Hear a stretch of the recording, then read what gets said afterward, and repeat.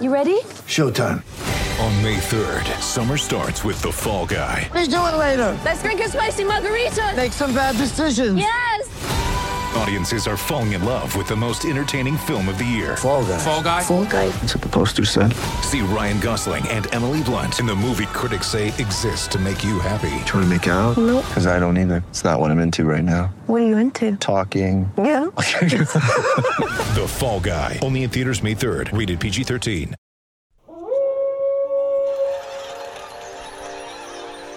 News team, assemble!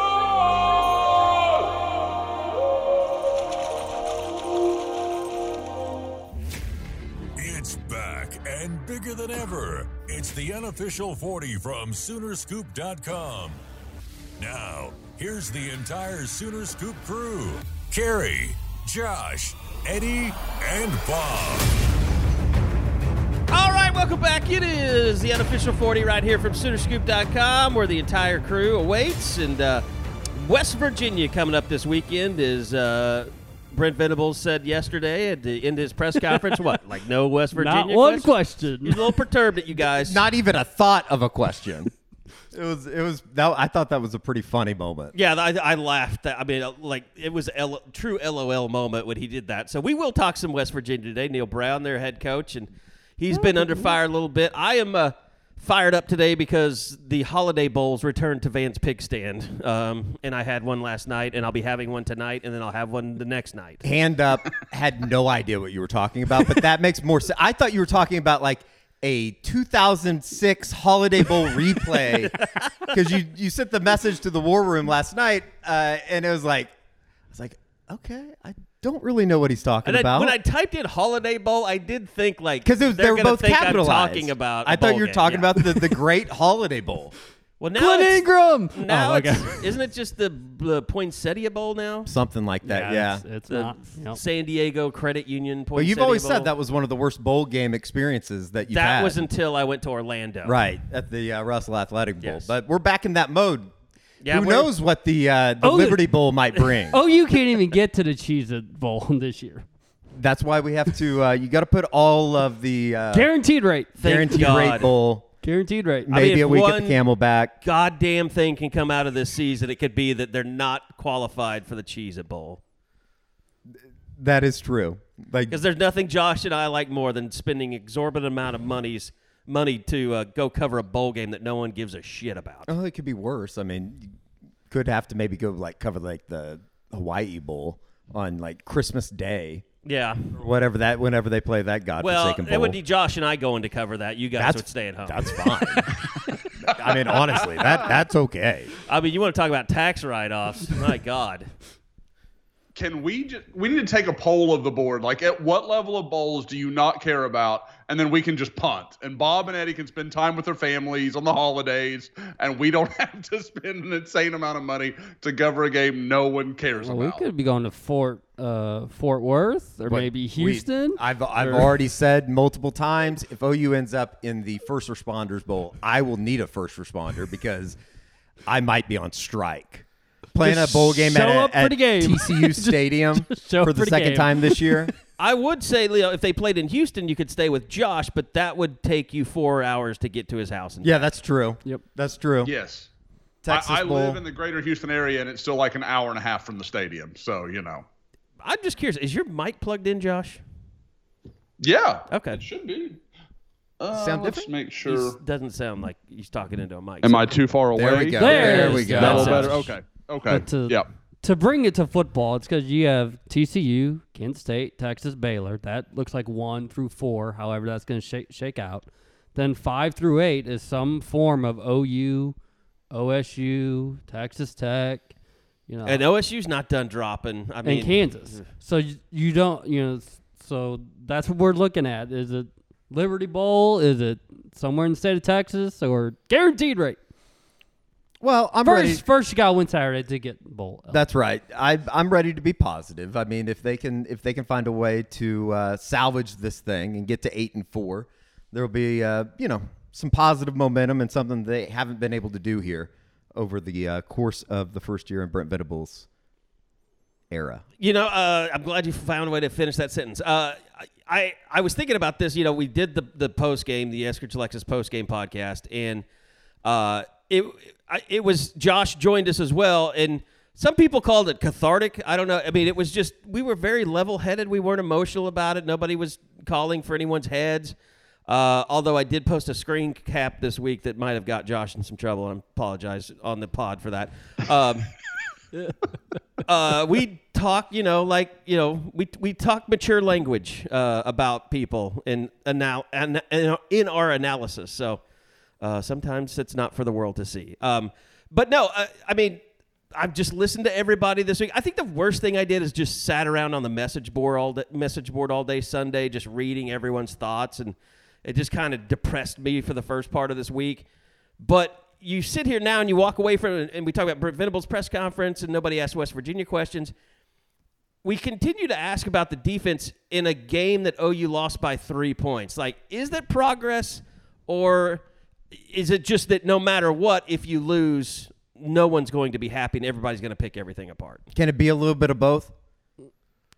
I mean, it's just that there's progress, but there's still so much horrible stuff on film. Yeah, the bad is just so bad that it kind of sends you back into this spiral of, okay, where are they getting better at? Like, what is a position group that has improved? And unfortunately, in the situation that they're in right now, it seems like there isn't a whole lot of improvement on the defensive side of the ball. In fact, they're worse statistically than they were a year ago.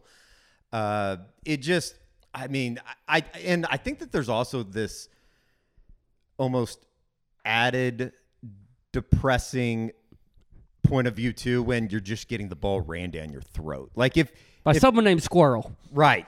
If they were doing it, if you were doing it in a way in which you're giving up 450 through the air, it's like, well, you're not getting any pressure on the quarterback, and it kind of leads into everything. But it's almost like a test of manhood. It's like they just don't have the guys that can be. And when they can't line up, like that was one of the big things that I asked Ted Roof about.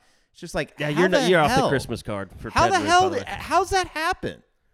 Well, and here's the thing. Like Brent, I thought it was interesting the way he kind of put it. He's like, well, I'm not talking about getting more physical as a football team. I'm saying we weren't as physical as Baylor last week. Like, he's not saying, like, there's something wrong in the program where we're not as physical. He's like, you got your asses kicked last week. They threw you around the field. Like, how do you feel about that? Like, it's not about, ability. It's just about, for him, he's saying this is about your attitude. This is about your manhood. See, the disappointing thing for me about Saturday was just that Iowa State was your get-right game, and now you were supposed to look like a different team, a better team for the final third of the season.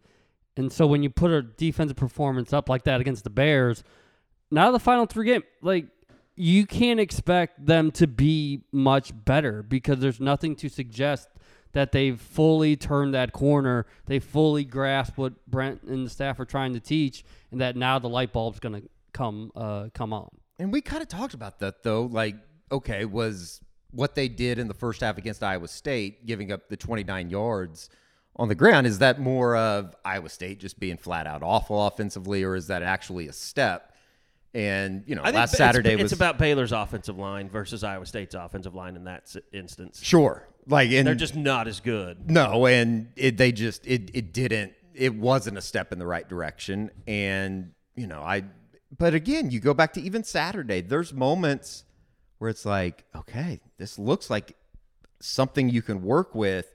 And then they give up the 4th and 1, and all of a sudden they're running for 10 yards a carry. Because that's why they punted, because the defense had stood up the Bears in the third quarter. So they felt confident, and if they would have pinned them back deep instead of it having to go for a touchback, might be a different story, but that's not how it worked out. And it might be easy, and Brent said it on Tuesday, just as far as maybe it's just as simple as it is, like every little small thing, and they just add up over time, like not being able to down the punt inside the 1, Michael Turk hitting it too far, and them not even having the ability, like as great of an effort as that was for Marvin Mims.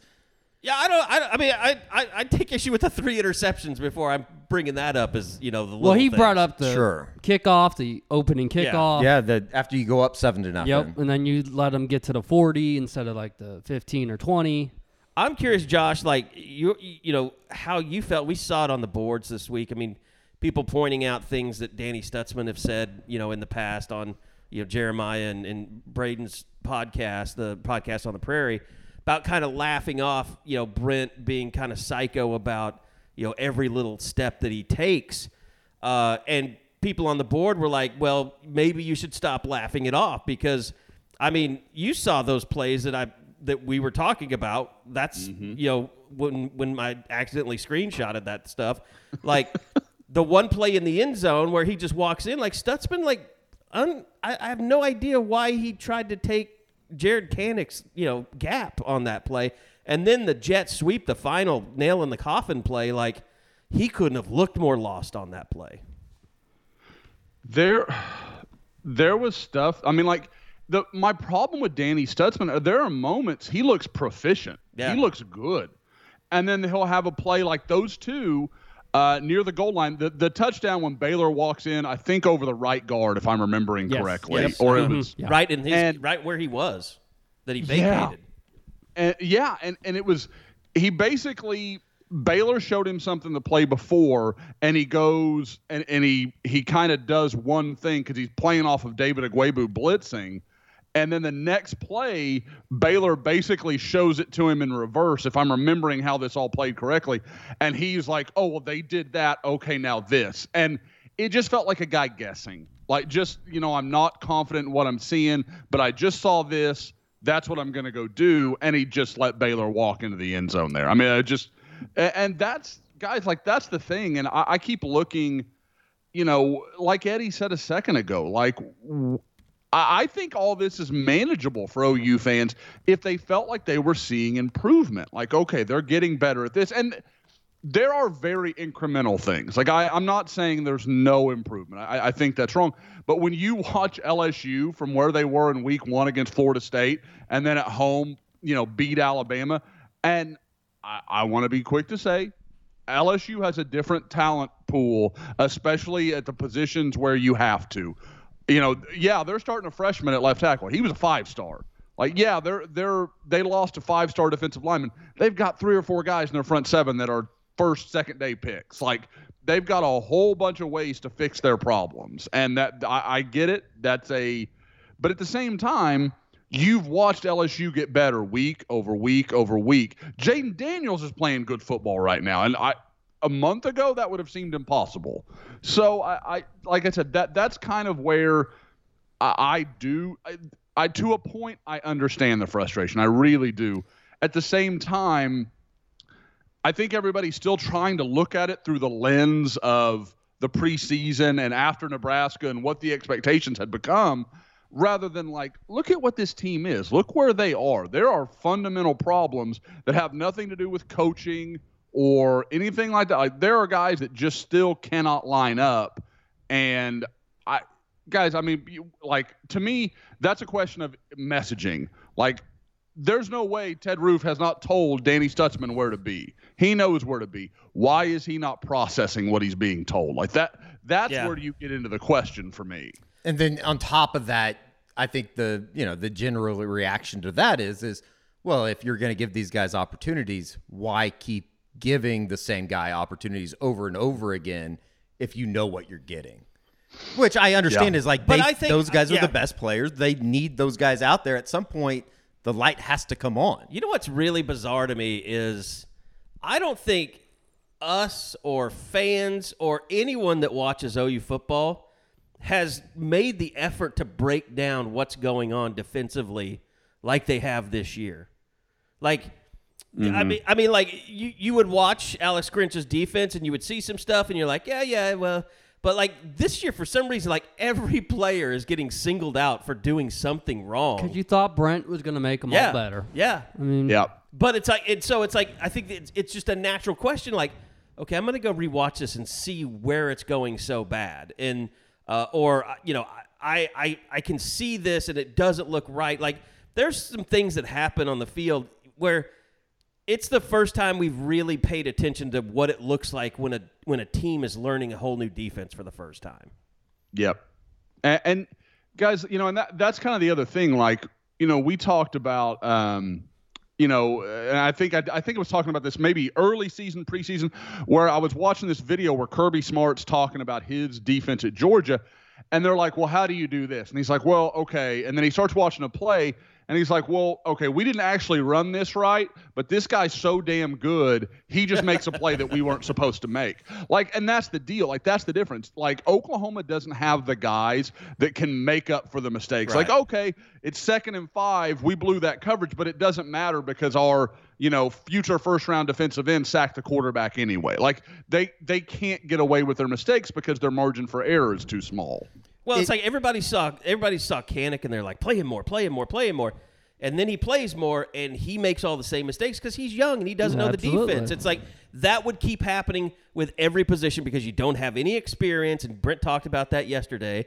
And it's just like they don't have the depth to just tell someone you're not getting it done. We have to replace you because that's as much as they're going to be able to get it done at that position. It's not a sexy thing to talk about either, but there is just it's being kind of, I guess, highlighted even more this year is that there is a severe development problem and just an outright understanding of the game of football, like an IQ problem that I think Brent Venables I think he's been kind of taken aback by, just like how poorly coached these guys were. Yes. Right. Yeah. You'd have to be. Like it's like they are trying to do a college algebra class with a basic understanding of elementary math. Yeah.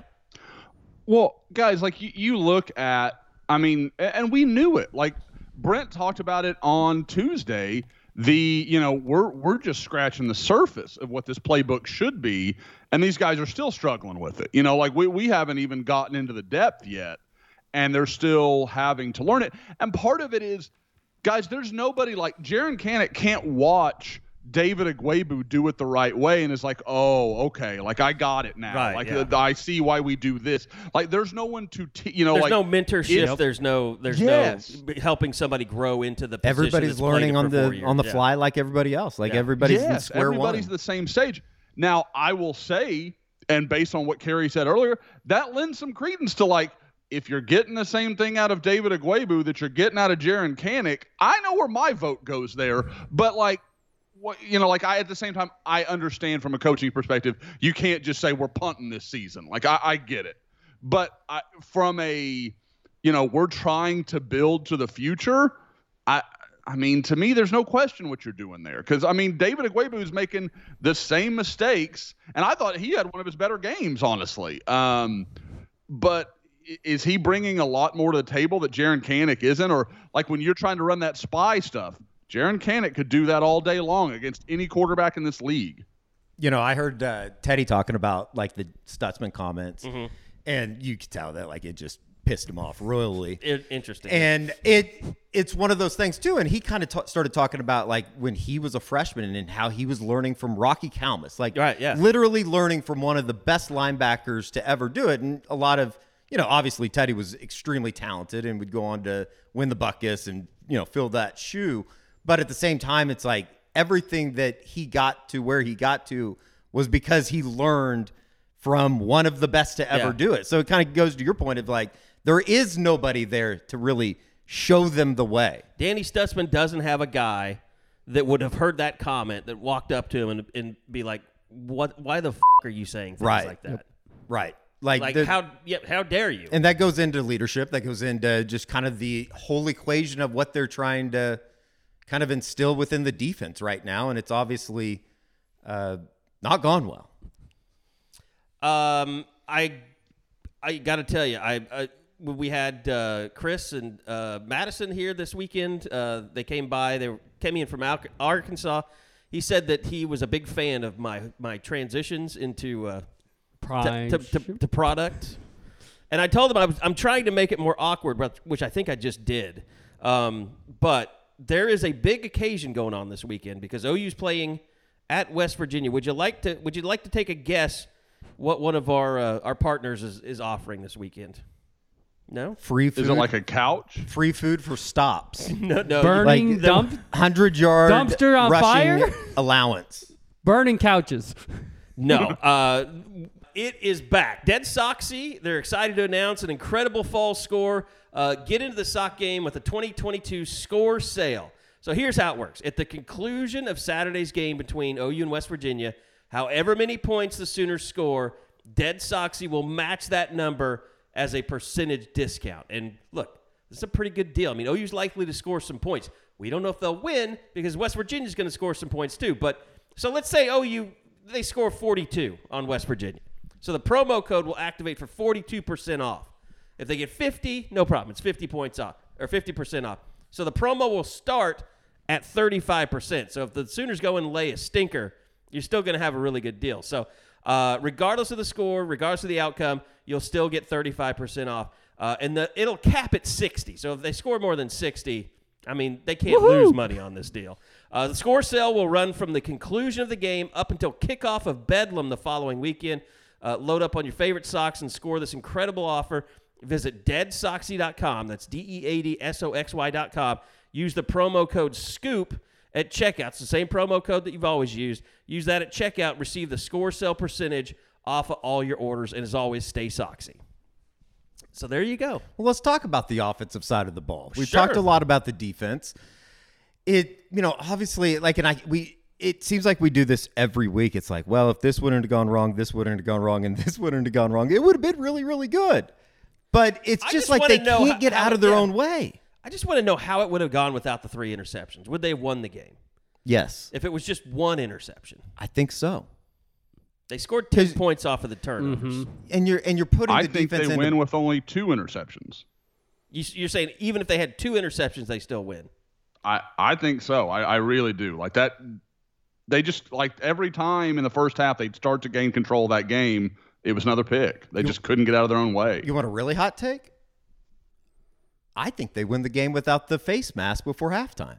The one that set the field goal Dylan back? Gabriel, he ran out of bounds at what, the 7-yard line? On Yeah. the play that Andrew Raym was called for the penalty? Yeah, he did. I mean, they would have been inside the 10 with what? Well, Raym 30-ish seconds left? Raym was called for 2 penalties on that play. Well, either one. Okay. I mean, if you can get away with that play without a penalty, without a penalty. I do kind of take issue with that. Like, yes, he was holding, but he was holding because he was grabbing his face mask, or it should just all be. It's like just one. How many charges can we you go pile one on, officer? Can we call 20? Just give him 20 yards. No, but Guys, they would have had first and goal, and who knows what happens there. But it's just another one of those examples, and you saw it in the K-State game as well with the pre-snap penalties. If you can just eliminate some of this stuff, and maybe this is just what bad football teams do or mediocre football teams do, they give themselves you're always trying to get over that hump. Yep. And if they were able to do that, like the run game's really good right now. Eric Gray's incredible. 31 touches. Whew. I mean, the guy literally, like the 4th and 1 that they weren't able to pick up, which, again, how that happens, I don't know. That was wide. That was wide open for. But it's just little things that if they can clean that up, it could be a really damn good offense. Like as bad as Dylan Gabriel, and I say bad, with air quotes, as bad as he's played and as poor as he's played, is in comparison to the quarterback play that everybody around here is used to. He's still like top 20 in the country in QBR right now. I mean, he's playing well enough. There was a trivia question that my guy Spinozzi had this morning. It was pretty good. He wanted to know the number of transfer quarterbacks that transferred before this season have more touchdowns than Dylan Gabriel. The number is 5. Okay. But like Caleb Williams is first, and Bo Nix is up there.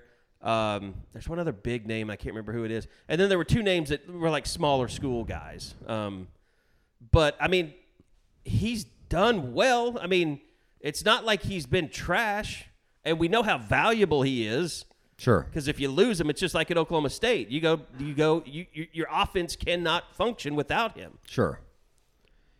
But I mean, still, he threw for 400 yards and had 3 turnovers, 1 interception, and then he had, 280 something? Was that what he had last weekend? Yeah, he wasn't over 3. He was under 3. He was good though. I mean, he threw the ball well, even though it was swirling winds. But you have 3 interceptions and you lose the game. I mean, that's just not Oklahoma quarterback standards. 15 to 26, 148, 1 touchdown. That was all he had. Oh no, excuse me. That's I was looking at Iowa State. That's Iowa my State. fault. That's Yeah. my fault. Yeah, he was. I was looking at the box score from the Iowa State game earlier. I think it was like 250 something. I don't know how that second one wasn't pass interference, but that's okay. 261, 22. Willis tipped up. Yeah, because he couldn't get a second arm Yeah. on it. 22 of 34, 261, Yep. 2 touchdowns, 3 interceptions. And 70 rushing yards. 9 for 70. Yeah. 1 Yeah. touchdown. 7-8 a carry. And like there was some stuff that I really liked, like the little like quarterback called draw inside the red zone. Perfect play call. Yeah.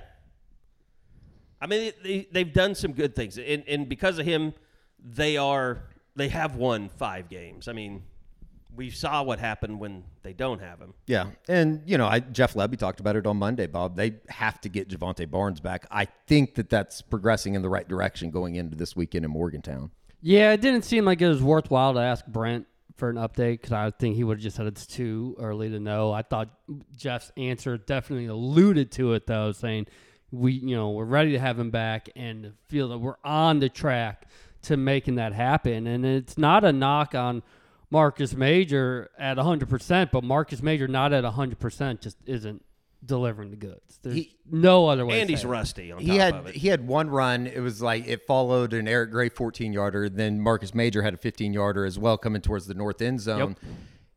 I think he probably scores on that earlier in the season when he's healthy. And right now, I don't. People kind of forget, like early in the season, before Eric Gray really got going, like when Marcus Major would go out there, you'd be like, maybe he should run it more. Oh, I think we had an entire podcast dedicated to let's get more carries for Marcus Major, right? Yes. Major is being worked on the sideline a lot, like after any sort of hit. So he's just trying to gut his way through it, and they need Barnes back. It's weird that a freshman running back is that vital, but that's where we are. I was surprised, too, that they just didn't try to hit Marvin Mims as much. When they hit him over the top there, it's like, okay, finally, they found something. Mm-hmm. And it just didn't seem like they went back to it all day. But then again, I mean, they were moving the ball at times. Yeah. Like, it wasn't just a show where they were going 3 and out every time. I'm not worried about the offense. I think they'll do well against West Virginia as well. Unless Dante Stills destroys them all. I think that they should have, the next 3 weeks, they should have like all 3 of the games left, and especially with Spencer Sanders' situation in Stillwater, they're going to be able to move the football. Like, I think that they're going to be able to play well. I think that they're going to be in position to win all 3 of the games. It's just, I'll say what are you this, going to get on the other side? I mean, I think they're assuming Spencer Sanders is done, and like I talked to somebody today, they were like, if he comes back, it'll be for try and play in Bedlam. Like, yeah. So I like mean, a Mason Rudolph deal in 2015. Yeah, I mean, he may not do much or may not be effective, but I think it's one of those things that doesn't require surgery, and if he can, just make it through the pain. But let's say they don't have Spencer Sanders. I think Texas Tech might be the toughest game because I watched them play TCU, and their defense, they haven't pretty given salty. up. They're 4-5. Yeah. They're not giving up on anything. No, and that's the one that's kind of scary just in the fact that, and I know that's 3 weeks away, but I mean, whoever plays quarterback for Tech, they're going to be able to move the football. Like, you're going to have to go down there and not have any mistakes, and with this offense, you just don't know if you can guarantee that, at least right now. Yeah, and they didn't have Morton against TCU, so I mean they're even a better team than they showed then. By the way, it is one of my favorite. I like the guy. In like last time at Big 12 Media Days, he couldn't have been cooler. Just talking to him on the side and stuff, but like, what is Gary Patterson thinking right now, heading into that game, knowing that team never played that well for him? I think that somebody like a Gary Patterson would say that I know how to evaluate talent. And I just couldn't. It's almost like a little bit like the Mike Stoops stuff here at the end of his era. It's like he just couldn't reach he had lost anymore. The locker room. He had lost, wasn't reaching them. He had lost something that they just had basically tuned out. So I don't know. I mean, it is going to be kind of interesting seeing those two teams go up against each other this weekend with Gary Patterson now in Austin, obviously, and TCU all their success in the top 4. But I don't know. I mean, I'm not sitting here saying like, oh, he knows he must know something about like Max Duggan that's gonna, like, is he gonna say something to him to like shake his confidence before the game starts or something? So I mean, I don't know who do you guys think wins it? Big 12? Yeah, you think it's TCU going away? You want my hot take? That Adrian Martinez gets hit by a car and they start the right quarterback at Kansas State and they win it? I think Baylor might win it. I'm leaning toward Baylor. Is that I love Jeff Grimes. Is that just a complete like overreaction of like I obviously wouldn't be saying that if OU would have won on Saturday. But if Baylor was really going to win it, they would have beat OU worse than 38-35. I'm sorry. That's my thinking. That's fair. OU didn't even play. OU's That's not fair. a great team. Didn't No, that's play fair. well. It's completely fair. And could have won that game late. I mean, it was all there to take. Yeah. I think there's guys, Baylor closes with Kansas State, TCU, and Texas. Exactly. We're going to find out. There's a real chance they go 0-3. Like I think they're going to win this weekend. I think they beat K-State. I don't know. I think K-State's the second best team in the conference. They're so beat up though. They've got those offensive and defensive lines. Though. Like Kansas State kind of ran into what I think TCU's running into this weekend, just as far as like you play with fire so many times, you're bound to get burned. And I don't know. Like I guess my question would be is who wins in Austin this weekend, and then you'd go from there. If Texas wins, they could win the Big 12. Texas would probably be my choice right now. I don't think we can. I think really. I think I have to bleep all of this out. I don't think I can allow this on the pod.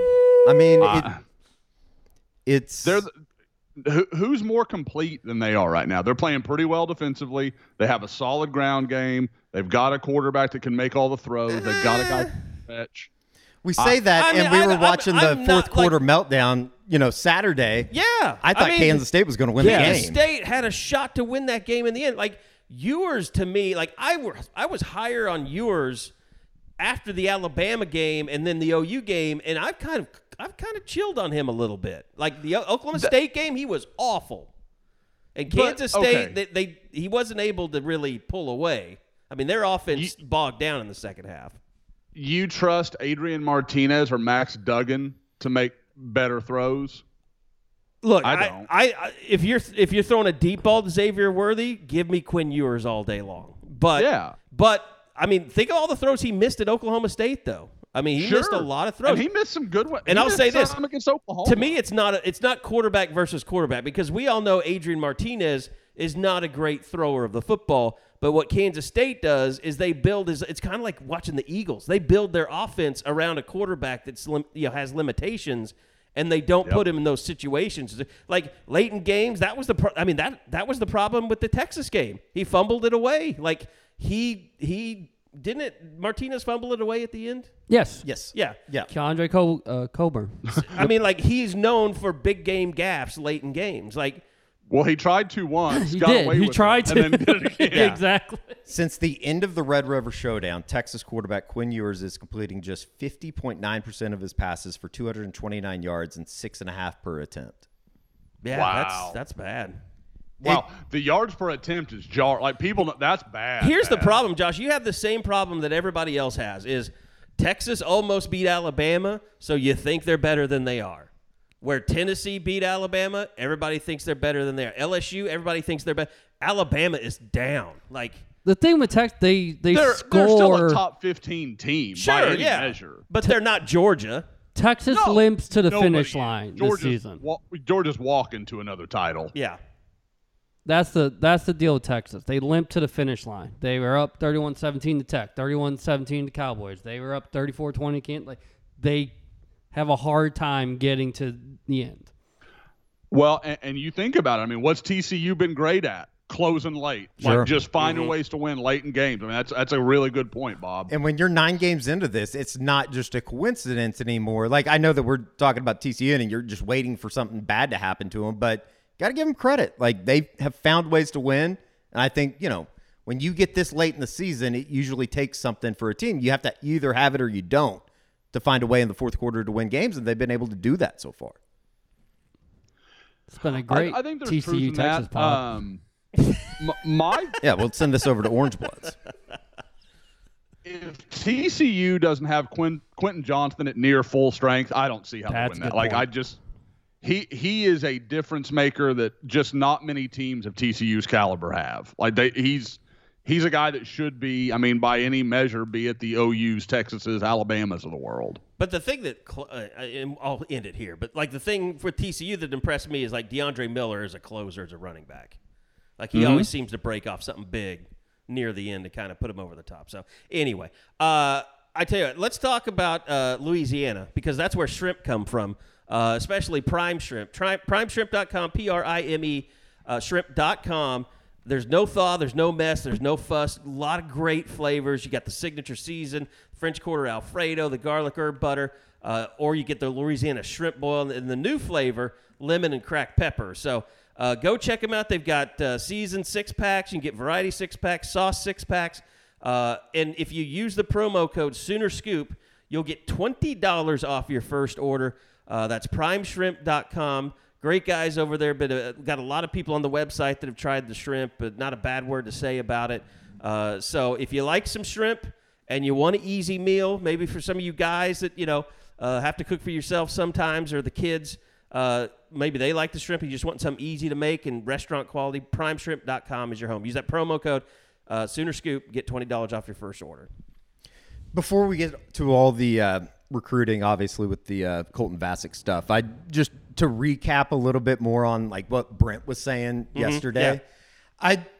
It's fascinating to me, just like the big picture questions, and it's not something that I think Brent's very comfortable with. Yeah, just as far as the doubt and the, I guess in a way just not ever really have being in this spot, even for him, obviously not as a head coach, but just as a coach in general, with a team that is struggling as much as they are. It's just kind of fascinating in some of the stuff that he says when he talks about the inexperience. He talks about like winning just in general, like the stuff that he talked about with Hoove at the very end of the press conference. I found to be like if they were 9-0, well, they'd have to be fighting stuff. It's almost like he's saying like these guys, they obviously know how to win, but they don't know how to win at the level that we're trying to get to. And I mean, and you're right. It's like the process of winning, like it's almost like I translate what he's saying to, winning the Big 12 is great, but you have no idea what it takes to get to the top. To beat Georgia. To beat normal Alabama. to win. Yeah. I don't know. It's kind of fascinating to me. And then like, when you step back from it, it's like, I don't know, like half of me wants to believe in what he's talking about and that everything's going to be okay. But I also see what's out there right now, and it just seems like it's so far from what they want to get to and the foundation that they're trying, like stuff with Danny Stutzman laughing about like being off an inch or a step. Yeah. It's like, if you don't understand that, you're never going to understand like the bigger picture of playing championship defense. Right. Well, and I think it's also one of those things like it's been a while since these guys have been in that spotlight, and whenever Oklahoma did get into the college football playoff, all these problems with the defense, they got exposed. Like, and these guys haven't even seen that happen. Like, I mean, they do during the regular season, but like I guess the thing is the urgency. Like, there doesn't seem that they've shown much urgency, and that whether that's getting better or just getting stops during a game or.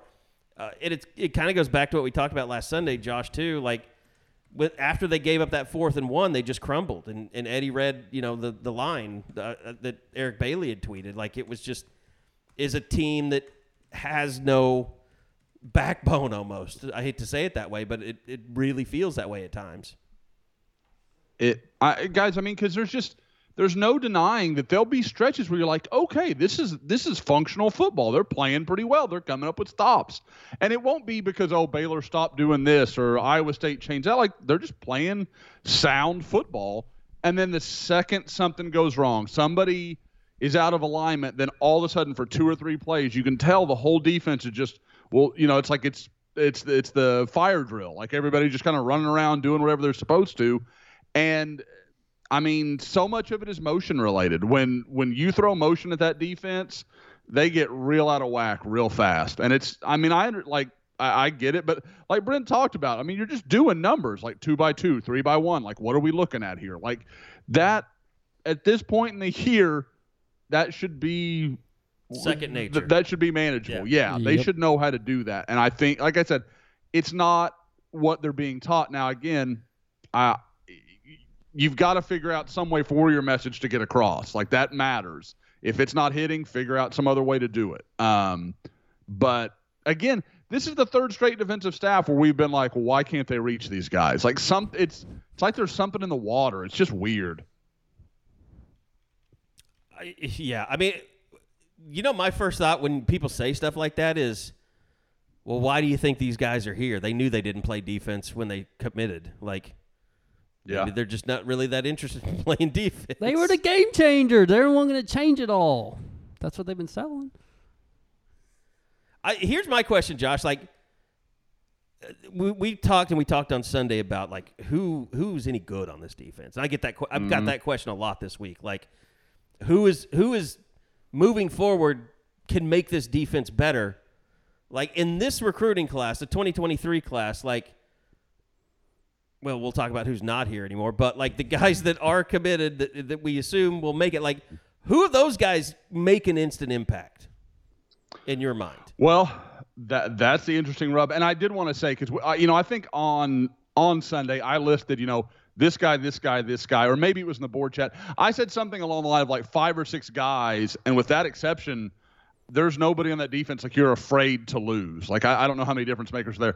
I didn't include a lot of younger guys, and people are like, you don't think they're going to be good? I was just talking about guys that are playing a real role right now. Yeah. Like, and I even left out Jaren Kanak. Obviously, Jaren Kanak has to be part of your future plans.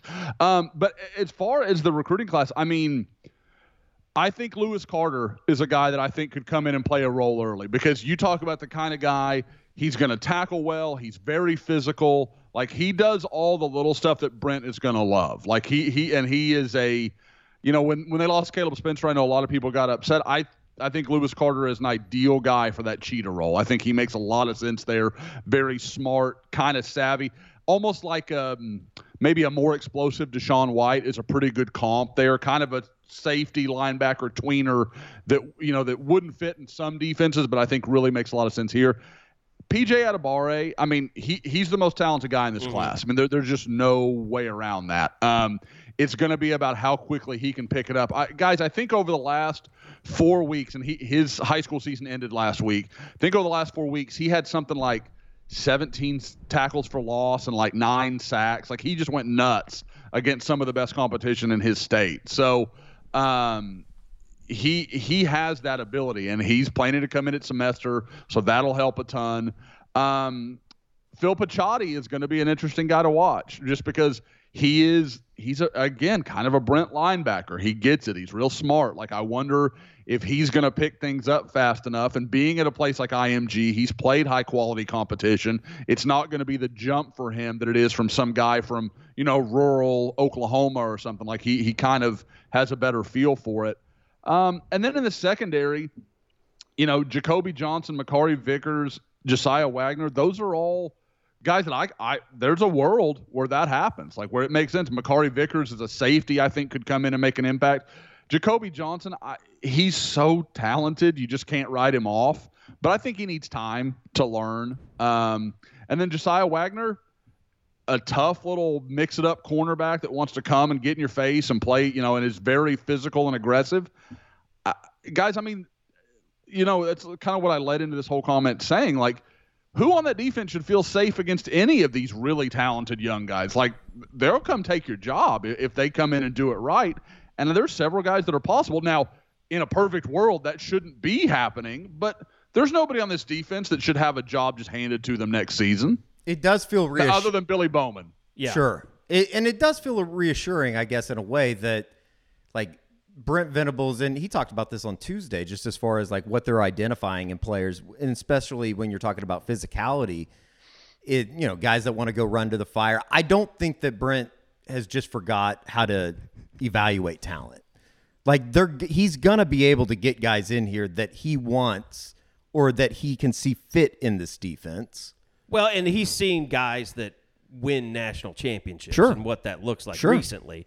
Like, to me, Josh, I see it kind of interesting because the type of player that Brent is going to be recruiting, like, you might have had staffs in the past that were just like, oh, we see this guy's tape and he looks really good and he's got high, all these other schools are after him. Like, when Brent brings a kid in, I see it being a totally different thing where it's like, you may think highly of this kid and you see his tape, but Brent's putting that kid through his paces. He's teaching him, how to play the position, like, while he's on his visit. Like, I could see Miguel Chavis, like, down on all fours, like in a hallway, just, showing guys stuff. Like, they are going to attract guys that eat, breathe, and sleep football. I mean, to me, more so than former staffs were. Well, and I think also it's really funny you kind of bring this up, Kerry, is I was literally just talking to a recruit probably an hour ago. We're just kind of DMing back and forth. And he is a guy that, and I want to give a lot of credit, like Stoops Bros and Donnie Hazelwood and those guys on our board do a great job, like tracking the follows, like, okay, this coach is following this guy. Yeah. And there are guys that I'm kind of quick to respond to because I'm like, okay, that makes sense. I could see them going in that direction. And then there's guys that I'm a little more lukewarm about. And, this is one of the guys I was like, I don't know if they're going to go down that road. And they had followed him in the last week or so. And so far there's been no contact. And I was like, have they reached out? Have they contacted you? He said, no, not yet. And I said, okay, that's kind of normal. I mean, there's some guys that are real fast, like Marcus Strong's a good example. Ashton Sanders is another. And then some guys, it seems like it takes a little longer to see if those are going to be real targets. And what I have gathered in talking to both the recruits and just some sources is that's when they really start digging in. Like, okay, we're talking to coaches. We're talking to, area scouts, people from the region that are, whether it's a ex-coach or just someone they know and they like and trust their opinion on, they start having these conversations. And then rather than like, well, hey, we're interested in you, we want to talk to you, and then they go dead silent a couple days later after they find something they don't like, they tend to be a little more patient and just kind of see, okay, this guy checks all the boxes, now we're ready to go. And I think that's kind of what you're seeing. And that's where you get guys like you're talking about, Kerry, that fit what Brent is looking for. Like, this guy breathes football. Like, whatever else, he's not going to be worried about, the I don't know, the knitting team or like, whatever you want to say. That was a very Bob Stoops kind of thing for me there. But just a generic kind of not real idea, thing that would distract a football player.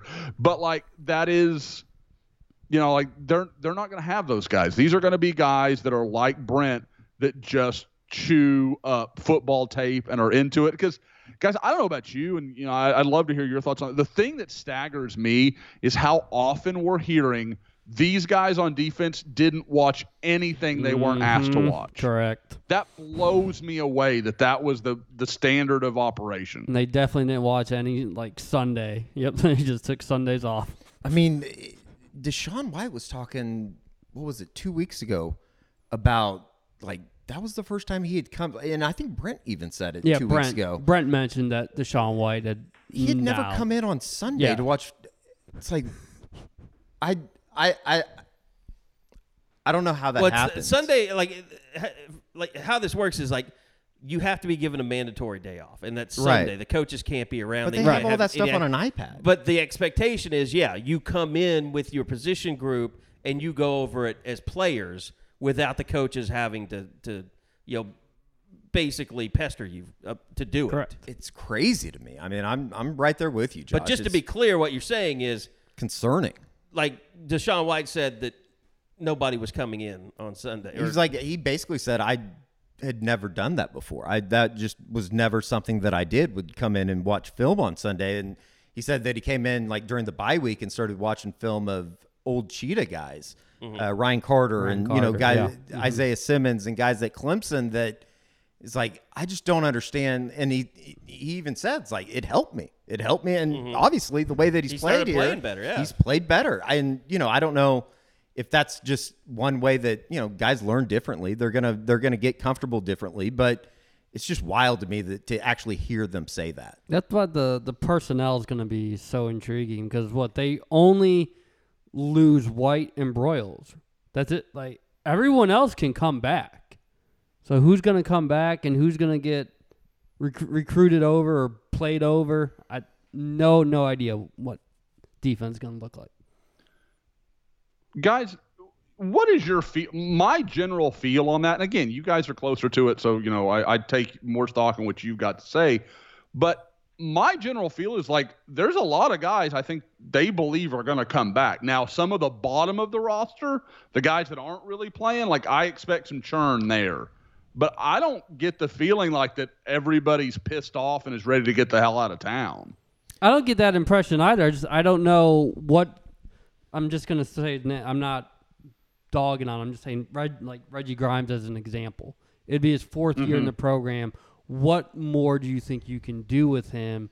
Or do you look at someone like a PJ to try to come in and see what he can do right from the jump? Sure. Or, like I'm just trying to think of somebody that really hasn't, a Josh Eaton. Like who now has played 4 games. What does so I'm he very see curious as his to see if he plays another game. Because he was a red shirt for sure, and now he's played special teams in back-to-back games, and he's reached his 4-game limit. Yeah, there's a lot of those guys. Like and it might be unfair because he's been injured, but like a Shane Wider. What is his spot in the future of this defense? Those are the guys that are, probably more interesting to me. But then again, you look back at, when you're talking about maybe a Reggie or, I'm not saying, Bob, that you're forecasting that by any means, but like they have to get better. Do you go to they're obviously going to have to go to the portal. They're going to have to get some guys, whether that be the same ilk of a Jeffrey Johnson or whoever, but they have to get guys in there that are, and not just warm bodies. They have to get guys in there that are going to be contributors. Yeah, I think we feel like Grayson Halton could be somebody at the, in the future, but they need guys next year. Well, I mean, the question that has to be answered is like, how hard, do you go into the portal? I think you have to go very hard. Yeah, I mean, I think you have to get whatever you can get. And if that means you got to process some guys, you got to process some guys. I think that, and that's talks come up on the board. It's come up, wherever when you're talking about OU defensively, like how did they not go through, the bowl season and get feedback and say, yeah, we got to go harder in the portal than they did last year. But then again, they brought pretty in hard. I mean, they went hard, but could they have gone harder? Johnson was going to be a great pickup, and he just has not. Laulu was supposed to be like all that experience, all that production. Batayer, however you want to say his name. They've been disappointing. Yeah, I mean, they've been disappointing. No one that they brought in. Trey Morrison. I mean, he's had moments. Had some moments, but not done. I mean, that's not what you expect from a 5-year guy. You'd almost have to say C.J. Colden is the best defensive transfer, and he's really done nothing more than intercept 2 passes. Yeah, and he's just, kind of, sort of, towards the middle of the season, just finally gotten opportunities to get out there, and maybe that's been because other guys haven't played well enough. And then he had his panic moment against Baylor. Yeah, he talked about it on Tuesday night. Yep. It was a good conversation with him. You can tell that he's like, this guy's been through this before. He's not deer in the headlights talking to the media. But I just think unless you're talking about rating teams where coaches get fired that had good talent, like how much is going to be out there, especially on the defensive line? And that's the problem. That's always the problem. The portal is defensive line, but the portal is settled down. It's not the wild, wild west anymore. I mean, with the new rules, you got the 30-day period and then the 15-day period. Or if your coach quits, then you can have 30 days to enter the portal. Like, it's not the free for all it once was, and not everybody has. If you're to me, it seems like it's going to have to be more. I guess it doesn't have to be one way or the other, but will it be more young players? Will it be older players like that are graduates? I mean, yeah, that just goes back to the thought that you have to develop guys, and with Todd Bates' track record, with Brent Venables' track record, I guess it's more hope than anything that they start developing guys at some point. Here's my question: the way things went last weekend and the way they'll finish out, like, would he go after a Clemson player that entered the portal? I wonder the same thing, Kerry. Like, is there a statute of limitations? Like, is it, okay, now it's because if a kid enters the portal, like, why wouldn't Brent recruit him? Like, I knew It's you. not I've like- got a background with you. It's not like Brent had some grand scheme. It's like, I'm going to wait a year, and then I'm going to Yeah. steal all the players, and it'll look like I At some never had point, though, anything to do with it. reality has to set in that I got to get this shit fixed, or I'm not going to have a job. Like, and I think that's far down the road, obviously, but at some point, if you limp into this and you say you go 1-2 to finish this thing, and you're 6-6 all of a You sudden. mean you're saying you got to put aside the you got to start the looking out for Clemson yourself. thing. Yeah. This isn't show friends. Right. So anyway, but And it's hard to project like who's going to be in, who's going to be out. Like, obviously, It's hard to imagine a lot of early entries outside of like a Marvin Mims or a Eric Gray or something like Anton, clearly. I could but, see, but here's the thing: like those transfers, like I can totally see those guys being those guys. That, like, here's your problem if you're OU: like, who's going to play in the bowl game if you go to a shitty bowl? Eric Gray's not going to want to play in a bowl game. Yeah, I guess it's easy to say this right now, but I guess I would just fall back on the idea that it seems like this team, all you hear is, and even talking to players and stuff, they like each other, they like being around each they other. Clearly do. The let me be 5-4 has clear. a weight on them. I'm not reporting that Eric No, Gray no, is no, already no. opted Yeah, out of yeah. the bowl game. Yeah, it That just, like- hasn't even been But- achieved yet. You can say that they love playing around each other, but at some point you got to make a business decision, and is playing in the Liberty Bowl more important than trying to make money next year? But I mean, I was right there with Isaiah when he was making his decision. Like, he didn't want to tell me because like we were still just launching like his merch and stuff. But like, it wasn't like a personal thing, and it wasn't like he didn't like his teammates. And I think he acted like he did. It didn't bother him at all, but I think it did. I mean, well, that might have been different too if it wasn't the Lincoln thing. Yeah, if all of that shit wouldn't have happened. Mm-hmm. That's true. That was, I guess, it was kind of unique in its own way, just as far as the way that season ended and everybody being blindsided and everything that went back into that. Well, the fact that Caleb played in that bowl game, like Williams, like that was also kind of odd and strange. It's crazier. Like the further away we get from it, it's like, why did he play? To get that NIL deal worked out. Sure.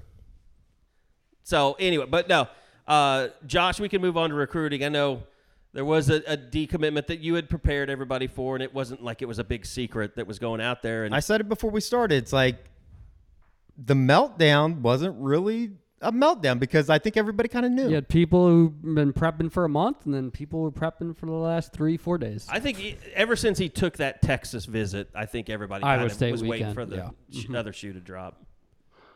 The only thing that I kind of said, well, let's see if this can shift things, is if he had made it to Norman last weekend. I thought, okay, because I mean, you just don't make that drive and that trip if you're not interested. But like my feeling was like it got to be the time to do it or not do it, and he was like, I'm not that interested. And I thought his comments about watching going to OU Texas and feeling like he was cheering for the wrong team was indicative. And I know people say, well, yeah, OU was losing by a bunch of man, like I feel like fans should have even a better feel for this than we do. Like, imagine if you were committed to Texas, all our OU fans out there listening, and Texas has had the best of it for a long time, and you just thought, man, I've got to do what's best for my future, and I think that's going to Texas. And then all of a sudden, Oklahoma comes back, beats the brakes off of Texas, and you're thinking, I can go play for the school I dreamed of going to play for, the school my father played at, and you can't relate to that. Like I don't know. Like we were talking before, and I think his commitment was far more surprising than his decommitment. Now it's just about what Oklahoma can do to mitigate it. Can they go find a good replacement? And there's several options out there that are interesting. Some kind of off the radar, some that are well-known guys that I think Oklahoma's had a role with. And again, Tassili Akana is still in play. So like there's no reason people are kind of panicking and acting like, oh, it's the sky is falling. Like it can still be just as good, honestly. But, we'll have to see the dots kind of connect. But it is there's no question. I mean, Colton Vossick's a really good player, probably the best defensive lineman in the state of Texas. That would have been a huge win for Oklahoma. And I know people say, well, it's because OU lost. I think if Texas, even let's say that game's 35-28 and OU's really competitive and Dylan Gabriel's healthy and yada yada, go through the whole thing. And they're still pretty much where they are. They're both still around 6-3, 5-4, just kind of good, not, I guess above average college football teams. Like, I still think he goes to Texas because the gap isn't there anymore. Like, that clear Texas didn't go to a bowl game and OU, went 11-2 last year. So that's where you get into the trouble there. I think he wanted to believe in Texas and they gave him just enough to do so. Yeah, I think it goes back to what we've said before. Is like you thought you were committing to an OU team that's on the verge of a national title, and it's not. And so if that causes you to look elsewhere, that can't be frowned upon because you committed to something that hasn't been lived up on the other side. So if OU Texas are equal, then he's going to Texas. Well, if that's how he sees it, then that's how it's going to play out. But if you think OU's better and you go to OU, but if you don't see that now, it makes a heck of a lot of sense that now he's going to go to the Horns. It's a lot easier to admit now, too. Like, when you look at all the guys that are on, I mentioned it to you guys before we started as far as, like, just the list of names that are, Austin Westlake. It's like, that's kind of a Bryce Foster situation. Yeah, it's like again. it is in a way. It is in a way, just as far as like, yeah, should have seen that. And not that we didn't see it coming, but it's a lot easier now that it's all happened that you go, well, I don't even blame the kid. I don't. There is no like ill will towards Colton Vossick because I think at the end of the day, everybody kind of knew that it was going to happen. And because what happened to you? I'm soft. I've become soft. We don't have that in-state team. Like, Norman North's not going to have, like, 10 guys that go to OU. So we can't fully understand what that's like to have just a mega, recruiting ground like that right in your backyard. Get ready for the greatest roast of all time. The Roast of Tom Brady.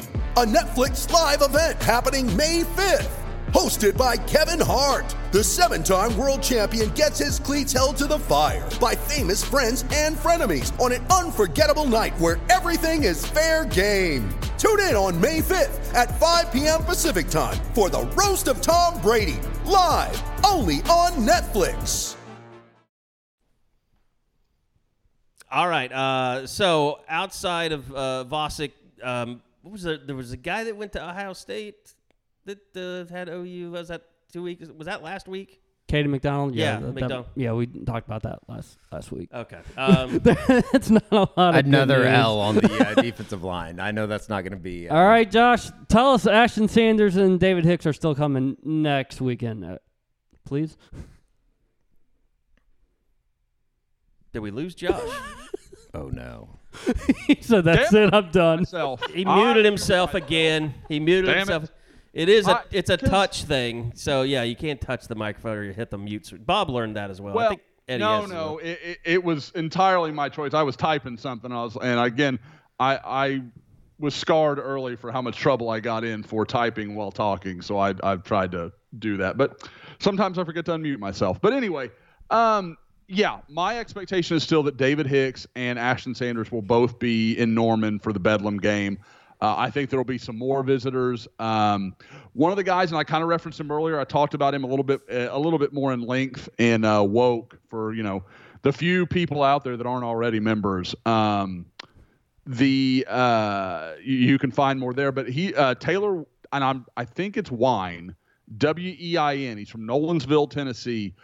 Really interesting guy on tape. Like, I watch that guy on tape and I see a Rivals 250 kid.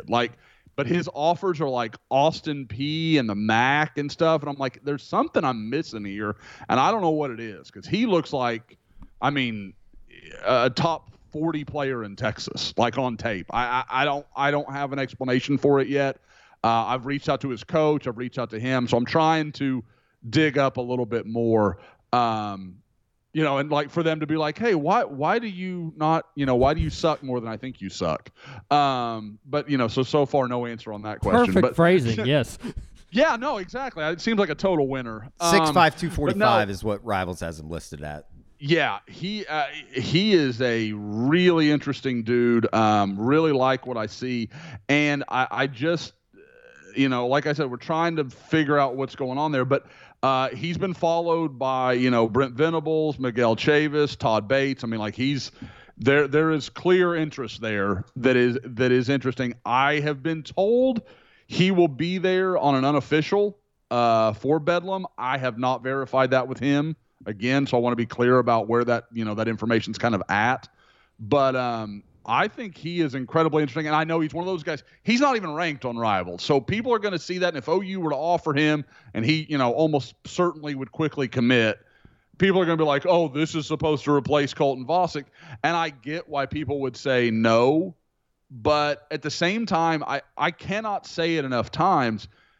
Todd Bates, Brent Venables, that staff at Clemson, for all the people that love to talk about the Christian Wilkins and some of those guys, there is not enough credit paid to the guys they found that nobody was that excited about. And they had a really good track record with those guys. So, and again, part of him not being ranked, I think, is just because he hasn't really been evaluated, probably didn't go to any camps. That will change over time, and especially if he were to pick up an Oklahoma offer, he will find a ranking very quickly. But those are the kind of guys. Like Oklahoma is kind of like what Brent talked about. I think what was that 2 weeks ago? Yeah. Not 2 weeks ago, but a couple weeks ago in that answer to Bob, where they're talking about finding new names and people that have been overlooked as senior years because people have already moved on to 2024. When I watch this kid's senior tape, I mean, if you showed me an offer list that had, home state Tennessee and, some good SEC offers, I wouldn't be shocked at all. He's a good player. So I wonder how much OU is kind of doing their diligence, and they can be patient because, again, right now his biggest offer is probably Troy. I mean, so it's not like OU's got to fight a big battle if they come in there as, one the program that they are, and with Brent Venables leading the way, like, they can offer him with his current offer list. They probably offer him on December 15th and probably are still going to get him. So they can be patient. But so there are several options. Another one is, and I'm going to blank on his last name. I believe it's Cameron Linhart is his actual. I think I'm saying that right. Yeah, defensive end, IMG kid, committed to Nebraska. He was a Scott Frost commitment, decommitted when they let go of Scott Frost. And again, like I said, a 4-star kid at IMG. Obviously, OU's got a lot of other guys that they're in on there, including, former in-state guy David Stone. So there's a lot of ways that could help. I've gotten the impression there is some legitimate interest there, probably from both parties. So we'll kind of see where that goes. I kind of meant to mention him and Woke. This is something I kind of just left out by accident. So that'll be one to watch. But yeah, there's Oklahoma has a lot of ways they can go, and I think, unlike maybe at times, their predecessor, this staff, there's reason to believe that they're finding guys that they believe can help them rather than just roster filler. It is playoff time now. High school football. Eddie and myself, no playoff games, and we'll be in Pittsburgh getting ready for West Virginia. But Josh, you got anything lined up for this weekend? Yeah, Bob, that is literally what I was telling you guys. I was typing earlier. I have been looking over the schedule because there's not that obvious game. There's not, or at least it has. I haven't found it yet. That just screams at me like, oh, okay, I got to be here, I got to be there. But yeah, I mean, I will most likely be in the Houston area on Thursday. Might go see Katie Paytow. There's several different options. But there is like my initial plan had been to go see Austin Westlake and kind of catch up with Colton Vasek. Not necessary. So, kind of having to make some changes and move from there. But definitely will be out this weekend, go see several different schools and just kind of see where things are at with a couple of guys, because I think now I can start pivoting a little more to 2024. Like, I'd like to go see Bryant Wesco at Midlothian, the wide receiver that got offered during camp. I'd like to go see Decatur and see Nathaniel Palmer, the running back offer, who happens to be cousins with Jeffrey Ellison. Sorry, not Jeffrey Ellison, Josh Ellison. So there are several good possibilities of just kind of figuring out where it's going to be. Well, we were talking about guys who might decommit. Colton was first. Anthony Evans is second. Any more concern now that Georgia did what it did against the Vols? Evans is a concern, and Evans has gone pretty much radio silent to me this week, and that's not usually Anthony's method. So that is it may mean nothing, but it's not. I mean, my guess is that it doesn't. Like, he's sitting over, and it may be, I just want to take some time and think things over and go through it all. Like, for Georgia to put that performance on, the home atmosphere being like it was, everybody could see it on television, how great that looked. And then OU to kind of, lay an egg against Baylor and, Dylan Gabriel have 3 interceptions. Like, it's not exactly the comparison you wanted to have on that weekend. But at the same time, I know he's always stayed in good contact with LaDainian Washington. I know a lot of people felt like, oh, that must have impacted things. I always got the impression from Anthony that he might have not that he liked that things didn't go well for Cale Gundy, but that maybe he was a little closer to Washington. So I don't think that's inherently negative, as some people have perceived it. But yeah, there's concern there. Now, what I realize all this is like OU fans are just like chewing their nails and jumping off cliffs right now. Talking to a few people, the rest of the class, I don't get any bad vibes from. I know there's a report out that Lewis Carter is going to visit Auburn. The guy, again, I just mentioned a little while ago.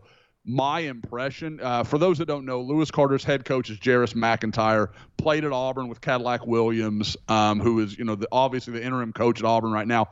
I get the impression Lewis is just coming along. Like, I don't, again, it's kind of the same thing Anthony Evans said, so I get why people would be skeptical.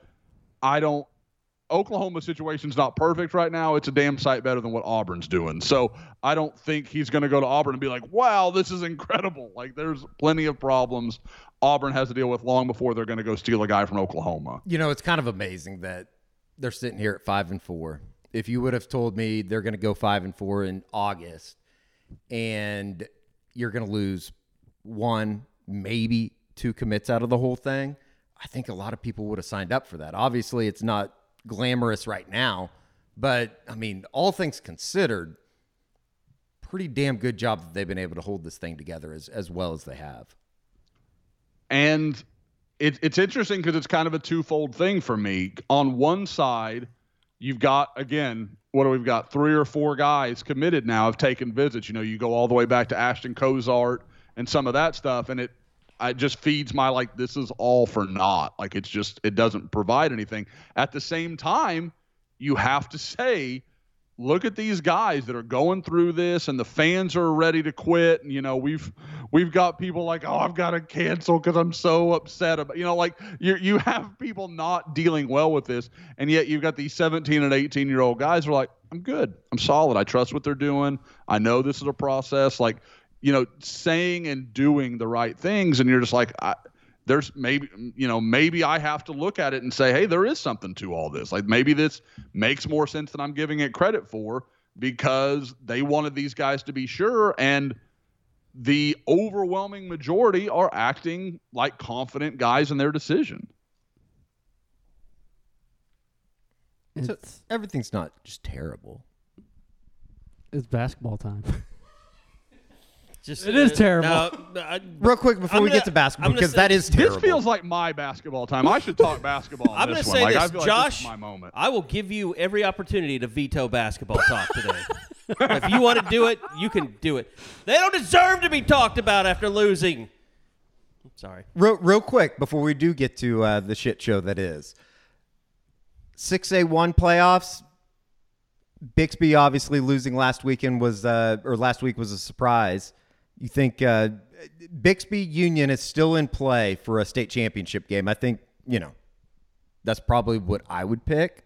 here in the state of Oklahoma. It'll be interesting to see how this plays out. Jinx obviously playing really well. That is, guys. I mean, I can't decide if that gives okay, they're mortal, like they can be beaten, or if you just pissed Bixby off. Like I don't know where I come out on that, but it's. I mean, and I think anybody that listens to this pod knows. The guys at Jinx in particular, our guy Adam Gaylor, guy that we've known forever and always worked with, like. Happy for them. And the guys at Bixby, Lauren Montgomery's always been awesome to me every time I've dealt with him. So but I mean, I thought it was great for Oklahoma high school football to have that huge national stage and put just an amazing game out there for everybody to watch. I mean, that was ESPN's dream scenario. They got a couple of huge name national high school programs that just beat the crap out of each other for 4 quarters. It was really funny listening to the commentators talk about this Jinx Bixby rivalry. Yeah. I know that it pissed off a lot of people in Tulsa. It's like the other one's a little bit bigger between Jinx and Union, but obviously Bixby's built into a powerhouse. It's been pretty unbelievable. I'd probably still pick them to win the state championship, although I do think that Union's extremely, extremely good. To me, if Union's the only team that I feel like could handle Bixby on their best night. Yes. Like that's the way, because they have so many premier guys, like kind of like what we're talking about with OU. Like they might do something wrong or Bixby gets them gets them out of position, but a guy like Demarion Thomas makes a play, or Devin Robinson, or any of their guys. Like they've got some guys that can make up for mistakes. And I don't know, and again, Jinx has beat them at home. Like I get it, like total, absolute respect to the Trojans that and we know this is their time of year, but man, like Jinx just amazes me with what they're doing, because I mean they don't have the guys that I grew up watching Jinx have. Like it's just a bunch of really good high school football players. Real quick, Demarion Thomas, is that somebody that OU? I mean, he's committed to Vanderbilt. I thought he was pretty impressive when we saw him against Mustang. Yeah, a couple weeks ago. Yep. I don't know. Like as much help as they need on the defensive line, is that just not an option? I actually talked to Demarion yesterday, and he told me he's had no contact with Oklahoma. So and again, guys, we talked about it back during the camp and we've referenced it a few times since. Mm-hmm. OU didn't seem interested when he was there. Like there wasn't when Nigel Smith was there, they were engaged and they were watching him, and they were Williams Maneri, same deal. Like very, we're teaching you, we're working with you.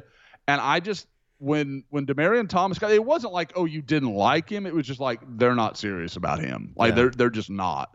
And I know another good one locally. I know a lot of people are brought up by Job, and I've talked to a few people that just, I don't think that's – I think he's pretty locked in with Michigan State. And I know people would say, oh, it's crazy. He's a Norman kid. This isn't a kid that grew up knowing the difference between Michigan State and Oklahoma. Like, to him, they're just college football programs offering him an opportunity, and he has a really good relationship with Michigan State, and they always made him a priority. And OU, in spite of some trying to act as otherwise, kind of acted, he was kind of a secondary guy for them. He just was. And I don't know if OU is going to go down that road, but if they did, I don't really expect it to take them very far.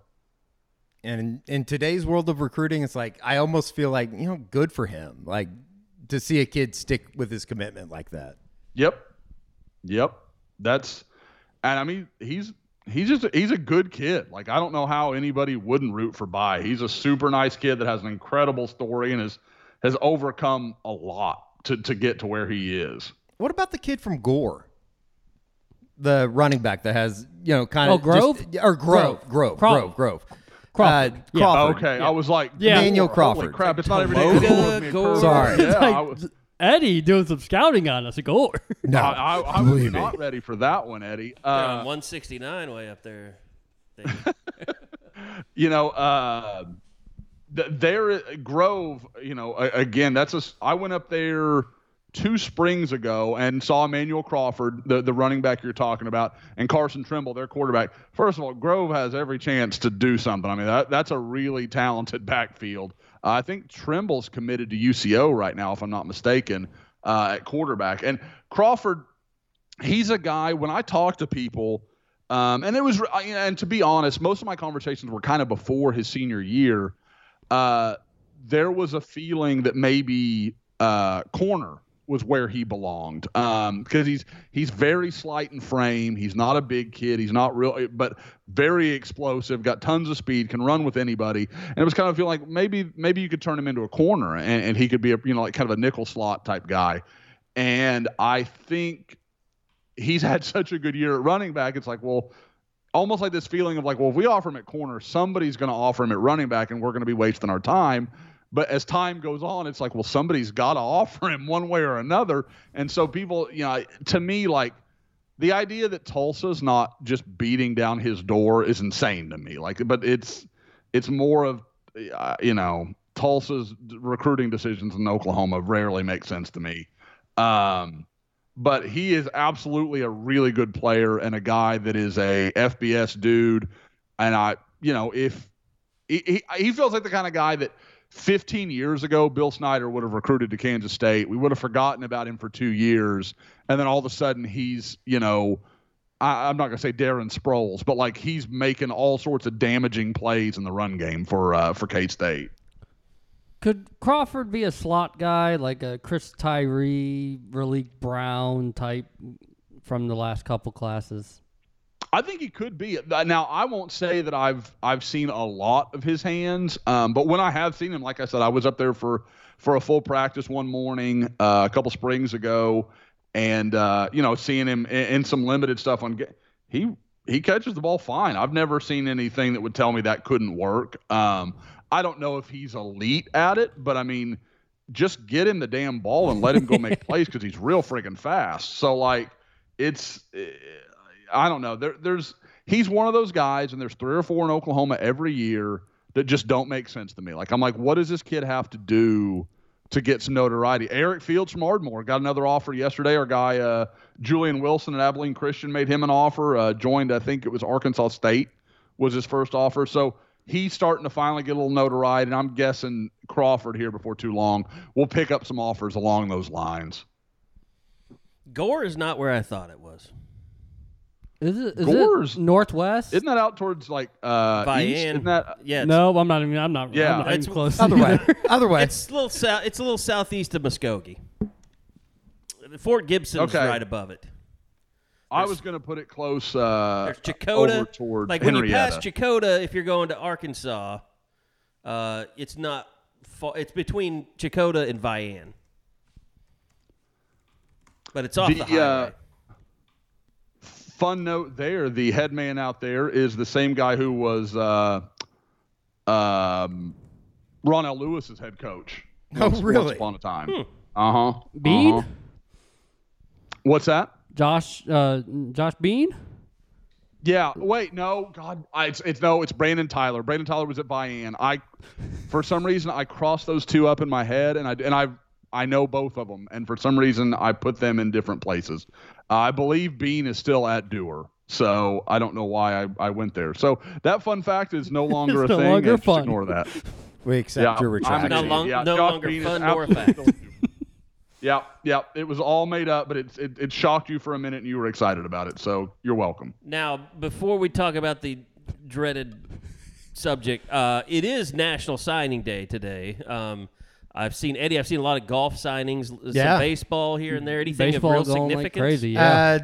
I know that they're pretty happy with the baseball class. Obviously, when you go to Omaha, things are going to be a little bit more enhanced than maybe you thought it was going to be. But I think they feel like they have a really good class coming in, and the golf class is extremely good. I mean, obviously, with what Ryan Hibble's been able to bring in, I think the PJ Maybach kid is like the number 7 player in the class right now. So he's really, really good. And the Ryder Cowan kid from Oklahoma City, from Edmond, is extremely good as well. So they should be they just kind of add to whatever they already have. I mean, it's already... Just keep bringing in the studs. It's kind of like softball right now. They're just going to bring in the best of the best. All right, and Bob, National Signing Day for basketball. Your time has come.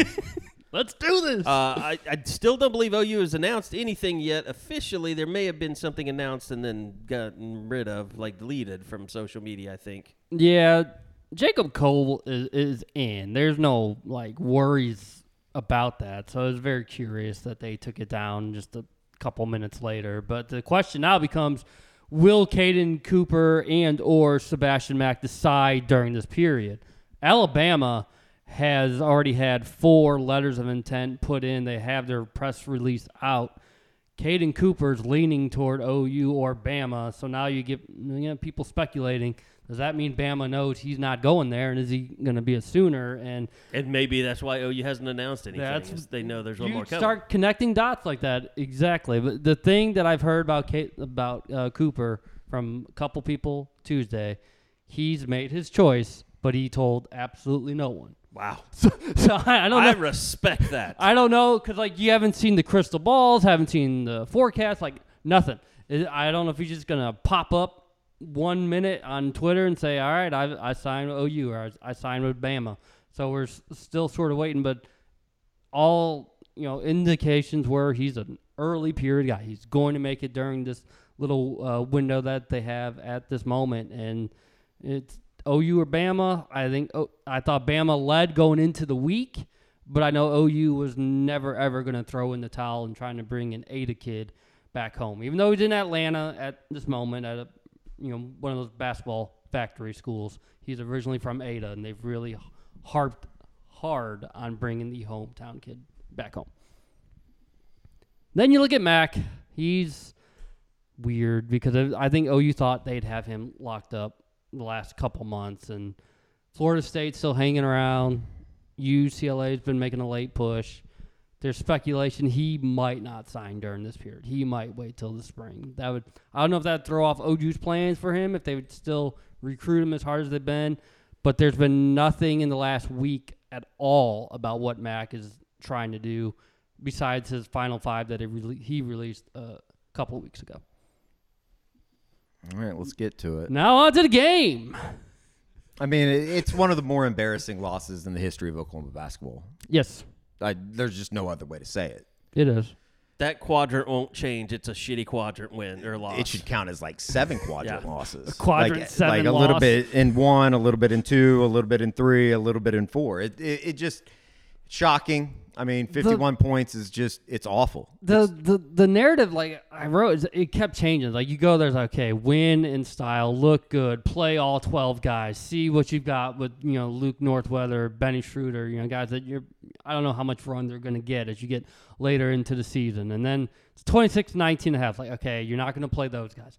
Just win, start building off your second half performance when you win by 15 to 20 points. Okay, now that's not going to happen. Now just win. Just win. Let's get out of here. Let's go back to the film room Wednesday and be ready for Friday. And once Grant Sherfield started cramping, you're like, I don't even know if they're going to win because Lamar Wilkerson is playing out of his mind right now, hitting threes, and OU has no offensive answer. And just a rough lesson to learn in terms of your lineups, in terms of how athletic and downhill you want to play and not having the personnel out there that can do that for you. And just we won't be here Friday, so we won't have a clue what that crowd's going to look like. But a gut check moment from a Pine Bluff team that took TCU to the wire as well on Monday. Joe Bamisile, 13 minutes? Puzzling. Very puzzling because so high on him throughout the transfer process. And when Porter Moser mentions, I want to play the veterans, this is Bamisile's third team. It's not like he's going to be spooked by this type of moment. And it's not like he played some lower tier schools, Virginia Tech and George Washington. He understands what you would have to do in the final 3-4 minutes of a really tight game. And I know you don't trust him as much on defense at this moment, but what he brings with his athletic ability on offense is something no one else on that roster can do. Very puzzling, and I'm glad Porter took some ownership. It's I've got to mix this lineup. I've got to find the guys that do what I'm saying I want to do because they weren't going out transition. They didn't even look like they were attempting to want to start to lead a fast break. And if that's who your identity is trying to be, at least somewhat on offensive side of the ball, you've got to have the guys on the court that can actually do that. How bad were Jalen Hill and C.J. Nolan? Weird. 0 for 12 between two of your starters, and Jalen Hill, just so many missed bunnies. And between Jalen Hill, Tanner Groves, those missed layups, that's stuff that's going to haunt you for a long time. And you just always hear about Jalen Hill getting better and his shots getting better. Yeah, it's just supposed to be a breakout for him. I mean, the way he finished off last and year. the exhibition was a disaster. Like, that's all right, exhibition. But now the first game was a disaster too. So he's got to bounce back just like this entire team. And they have to try to figure out what happened on defense, because they played defense really, really well for the first 33, 35 minutes. And then from 46, 34 on, it just all fell apart. Well, I'm sorry, but if you were hoping to break off and do your own basketball podcast this year, I don't think we're going to get any sponsorships. I mean, they just got to be better. You just can't be that bad. No, and luckily they have a lot of chances in the non-con to get this one back, but also a lot of chances where it could really bury them too. Like, if you can't beat a Villanova or Arkansas or the Thanksgiving tournament that they've got coming up, if they can't make some impressive showing, they're not going to have a lot to sort of point toward with their resume and say, we know we did, we lost this, but we did this, and this after. It's awesome. Do you think it's going to be, obviously they had a bad night offensively. Oh, that's obvious. Is it going to be that hard to score all year, you think? The exhibition. Like, I don't want to hear the shit about like Sam Houston State just played good defense. Like, they're Sam Houston State. Come on. Exhibition was kind of that way too, so that's what's alarming. It absolutely is, and that is like, who are your shooters? Who are going to be those guys that can light it up on any given night? Even Mo Gibson wasn't consistent in doing it, but those 3 or 4 times when he would hit 6 or 7 threes, you just kind of breathe like, it's going to be okay. Is Grant Sherfield going to be that guy when he's going to have the ball in his hands like as much as he does? Joe Bamisile, is he an outside shooter, or is he more of a slasher and someone that you look in that regard? So shooting and help in the post, it's going to be very curious to sort of see how it all shakes out. And if Tanner Groves needs a breather, which he's going to, is Sam Godwin actually going to be your answer? Though? Yeah, which is kind of scary when you think about like getting into Big 12 play and all these teams that are going to be in the Big 12. I think 3 in the top 8 right now.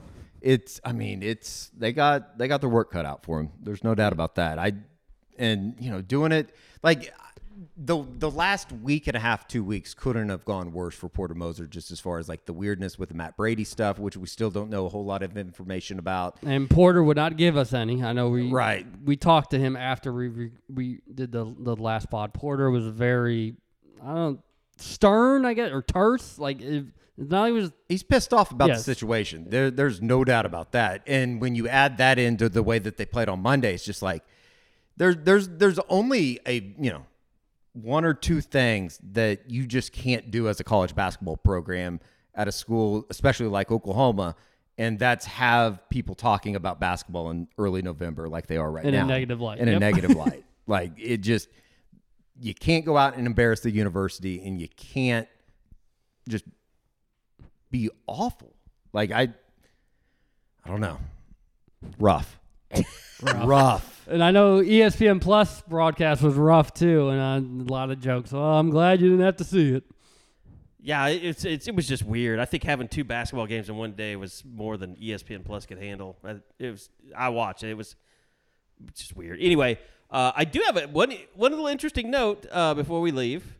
Kings of Leon's just finishing their tour over in Australia. Brady Manick? Yes. Did he tweet about that? Yes. Okay. Yep. Yeah, Jared ran into Brady Manick. I woke up to that this morning. I was like, that's random. I didn't even know he was in Perth, playing for Perth or whatever. I think he's playing on the same team over there as Tashawn Thomas, right? Yes. Oh, he is. Okay. Yeah. Yep. Mm-hmm. Yeah, good. All right. Well, anything else that we need to get out of there before we get get on our way. I don't think so. I mean, Wait, what was the relevance of that story? Were those basketball players? Are those guys that play basketball? Sir, you disrespect the name Brady Manick. Brady Manick around here, You have man. problems. Wow, he's really proud of Look himself. at the cackling. I know. He's a villain. Unbelievable. It, OU needs to go play well in Morgantown. I think that atmosphere is going to be dead. Yeah, So if yeah. you come out early, And if they Take care play of it. well early, we know this, they will leave. Like the people that show up, if their team is down, they will leave at they're halftime. waiting to fire Neil Brown as fast as possible. And for whatever reason, JT Daniels has not worked out. It's like $20 million to get rid of Neil Brown, though. His buyout. It's crazy. All right, well, that's going to do it. Eddie, Bob, you'll hear from them next from West Virginia. Is they're flying out Friday morning, and it's going to be cold. It's bitter cold. It's going to be like 24 degrees, so prepare yourselves for it. And we will have the post-game show, the Eskridge Lexus post-game show. Soonerscoopstore.com is open. We've got a full selection of gear, hats. We still got some Isaiah Thomas hoodies, really cheap, $10, $5 for T-shirts. Still got some of those left, so stock up for winter as it's coming along. Get yourself a new hat if you want as well. Soonerscoopstore.com. So thanks to everybody for listening. We'll be back again next week for another edition of the Unofficial 40 Podcast right here from Soonerscoop.com.